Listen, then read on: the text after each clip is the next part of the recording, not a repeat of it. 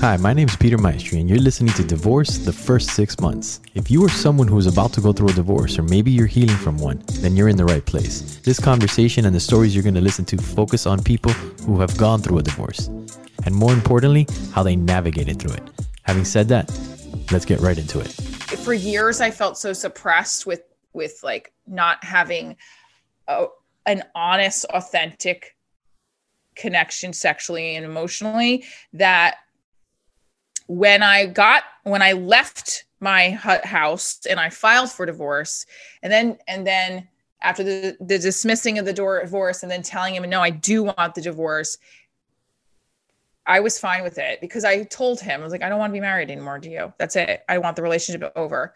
So, but I do understand. I don't understand how people find people so quickly that want to be with them. Clearly I'm doing something wrong.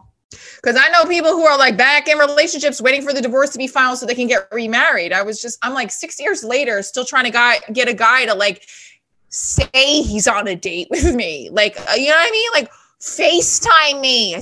What the fuck? So I'm impressed with people that can do that. And that's great. I think that it's got to go down to you being honest with the other person on all parties involved.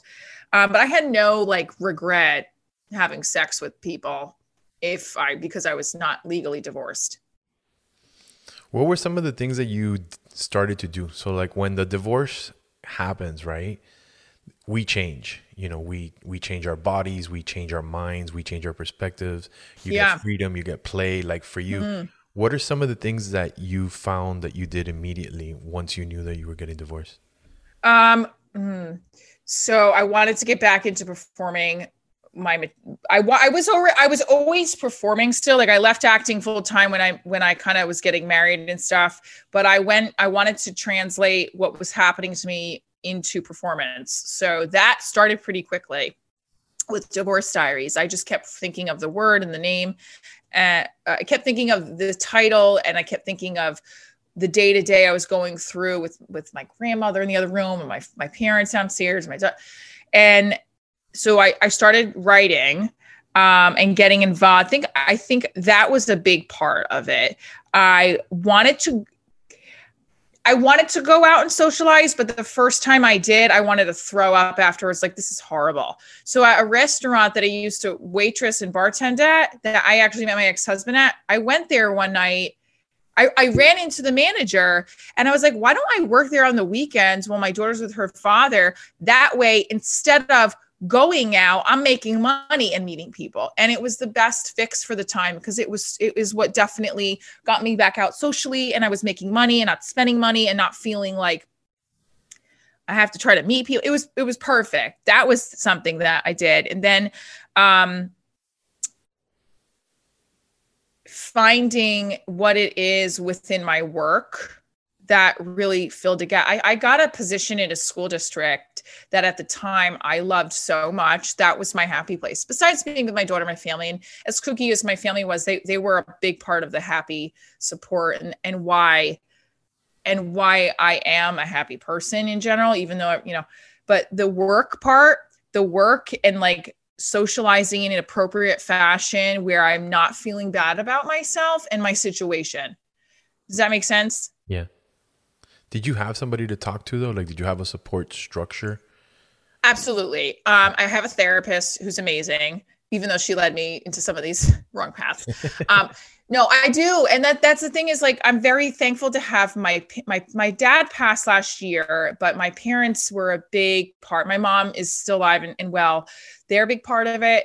Even though if I tell my mom certain things, like, she'll like take it left, what do you mean? What do you mean you're going to Vegas for work? How much are you getting money? You have a child. Why are you wearing that? Did you know Aunt Rosalie has gout? Like, she'll go all over the place.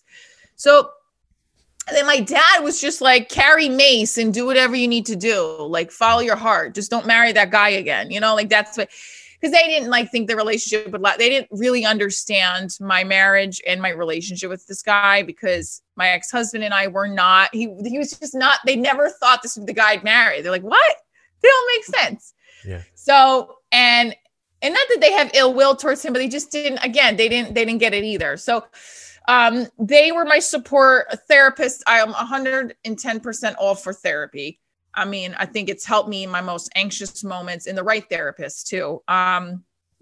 Therapy, parents, and putting this stuff out there on a performance scale. Like, I did a lot of new workshops. Even before Divorce Diaries, I put myself into this, it was an emerging artist theater workshop in New York City. Each year I'd put something up on it because it was a way for me it fuels all positive energy. It's part of my craft. It's just who I am in my soul. So it helps me feel good. It helps me be more productive, be more effective. And my friends, I had some friends that I met through the school district I worked at they're like lifelong friends now. So there was a good support there too. I kind of feel like when it's supposed to happen, the universe aligns you with people that will help you get through certain things, right? Yeah. And was it intentional or did it just happen naturally? It happened naturally. Like I remember thinking, this is crazy that I'm meeting these really neat women that they don't have like a jealous, like they don't have any kind of catty bone in their body. They're all like working with preschool, in early childhood education too. So there's a kind of, there's a different kind of mentality if you're working with special needs or even general population with early childhood, So those are some friends that I've stayed connected with over the last 6 years that really have helped me, in a supportive way, not judging, just showing love, being there, making you laugh. There was a good friend I had that was a part of the support team in the first 6 months. Her and I lost touch, but we still stay, when you lose touch with a person, but like, no matter what, you pick up like where you left off. I taught with her when I taught in Trenton, and she was the one. She basically helped me with my lawyer. Helped me, meaning her dad worked for him. So she's like, you need to call Rob. Yeah. And that was the guy who dealt with my divorce. So how important is that, having somebody that you can count on? Huge. It's very important because it helps filter your anxiety so that you don't start rage texting or raging at people. For me. Also, the money aspect. I was so scared about how am I going to get the money to pay for a second lawyer now. My parents helped, and I needed help because I had to get a new lawyer quickly, and I had to pay. My uncle first helped me with the first lawyer, and I paid him back. But my parents were like, "Don't pay us back. Just get an apartment, get a nice place for you and Grace." And like, with my parents, it's a catch-22 because we're just going to always have each other. I'm going to do the same thing for my daughter if she, for whatever it may be. And they know that, because I used to feel guilty. I'm like, I'm going to pay them back at some point. I'm going to pay them back. I'm going to do this. I'm going to do that. And then eventually I was like, well, don't stress about that. Just get your shit together so you don't have to rely on them like that. Even though they'll be there for you, just, listen to what they say. Even though my mom says some stuff, I'm like, oh my God, like she was right. So not to sidetrack, sorry, but yeah, it's important to have those people. Otherwise you kind of feel like the isolation can create dark places. Yeah. What did you learn about that process? I learned that my humor is going to get me through. I learned that there's faith. I want to say that whole process, that 6 months taught me a lot about faith. Yeah. And I'm a raised Catholic, I've always tapped into, just be a good person. I believe in, but I actually tapped into feeling faith and in spirit, and like seeing like shit that I never would have noticed before, and starting to understand like, loved ones and I believe in like God and stuff like that actually shows you certain things that help you through your day, honestly. Yeah. What are some of the tools that you used? Like, did you journal? Is there anything that you like your go-to? All right. So my go-to is just using if I write, absolutely I write, I draw, I type, and dance. Now, dancing for me is like putting on my headphones and bopping out in my living room. And my daughter's like, what are you doing? Yeah. I'm like, I'm in my moment. So dancing and writing for sure. Those were big parts in the beginning, this first 6 months, without a doubt. And like even now, like just getting up early and writing all my thoughts out, writing things people would say to me, and like just so I remember and not getting angry about it, but using it as a joke. Because I just like some of the stuff that would happen, I'm like, oh, this is making me so angry. So I would do a bit about it or write about it even before I made it like a comedy show. My divorce, I had to write it out. So writing, drawing, and dancing. Running too, but I would just always run to get the heck out of my house because I was like, I got to go for a run or something. Yeah. But doing the physical, I mean, that gets that energy out of you. Because I don't know about you, but for me, it was like when I was inside that space, I was training in jiu-jitsu, and it was awesome to go and get my ass just pulverized because you just, that outlet.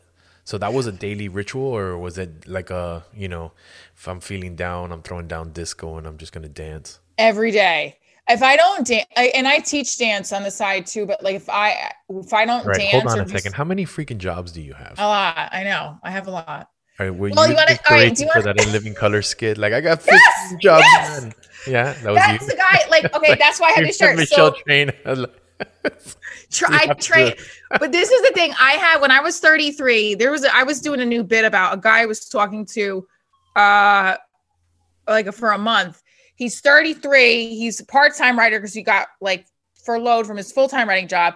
He couldn't wake up before noon or kept falling asleep. I was like, at 33, I had 8 motherfucking jobs. I was teaching. My school district hired me part-time first. So I took the position because it sounded great. Yeah. I had my own LLC at the time. So my theater company, my position in Hoboken, I was teaching artists at 2 schools, one in Union City, one in Newark. I was an adjunct at Mercer, Passaic County Community College, at Adelphi University. And I was bartending, and I was in emerging art. I was in a new workshop piece that I submitted in New York City. So I had 8 and selling a house. And so like, here's the thing. I always will have multiple jobs because of as being an actor, right? Being a writer, you get freelance. I own my own. I left the school district I was in last year because I was like, I need to fully dedicate myself to my brand. So now I look at all those multiple jobs like under one umbrella. But at the time, 8. I mean, I guess if you don't count the show, it's technically 7. But it was, it is. And I was teaching dance at a dance studio. So yes, I guess 9. But my daughter gets free classes there. So that's why I continue to do it. Wow. Wow. This conversation started because someone challenged me to be vulnerable. So I'm challenging you. Share yourself and your story. Be courageous. Be vulnerable. It makes a difference.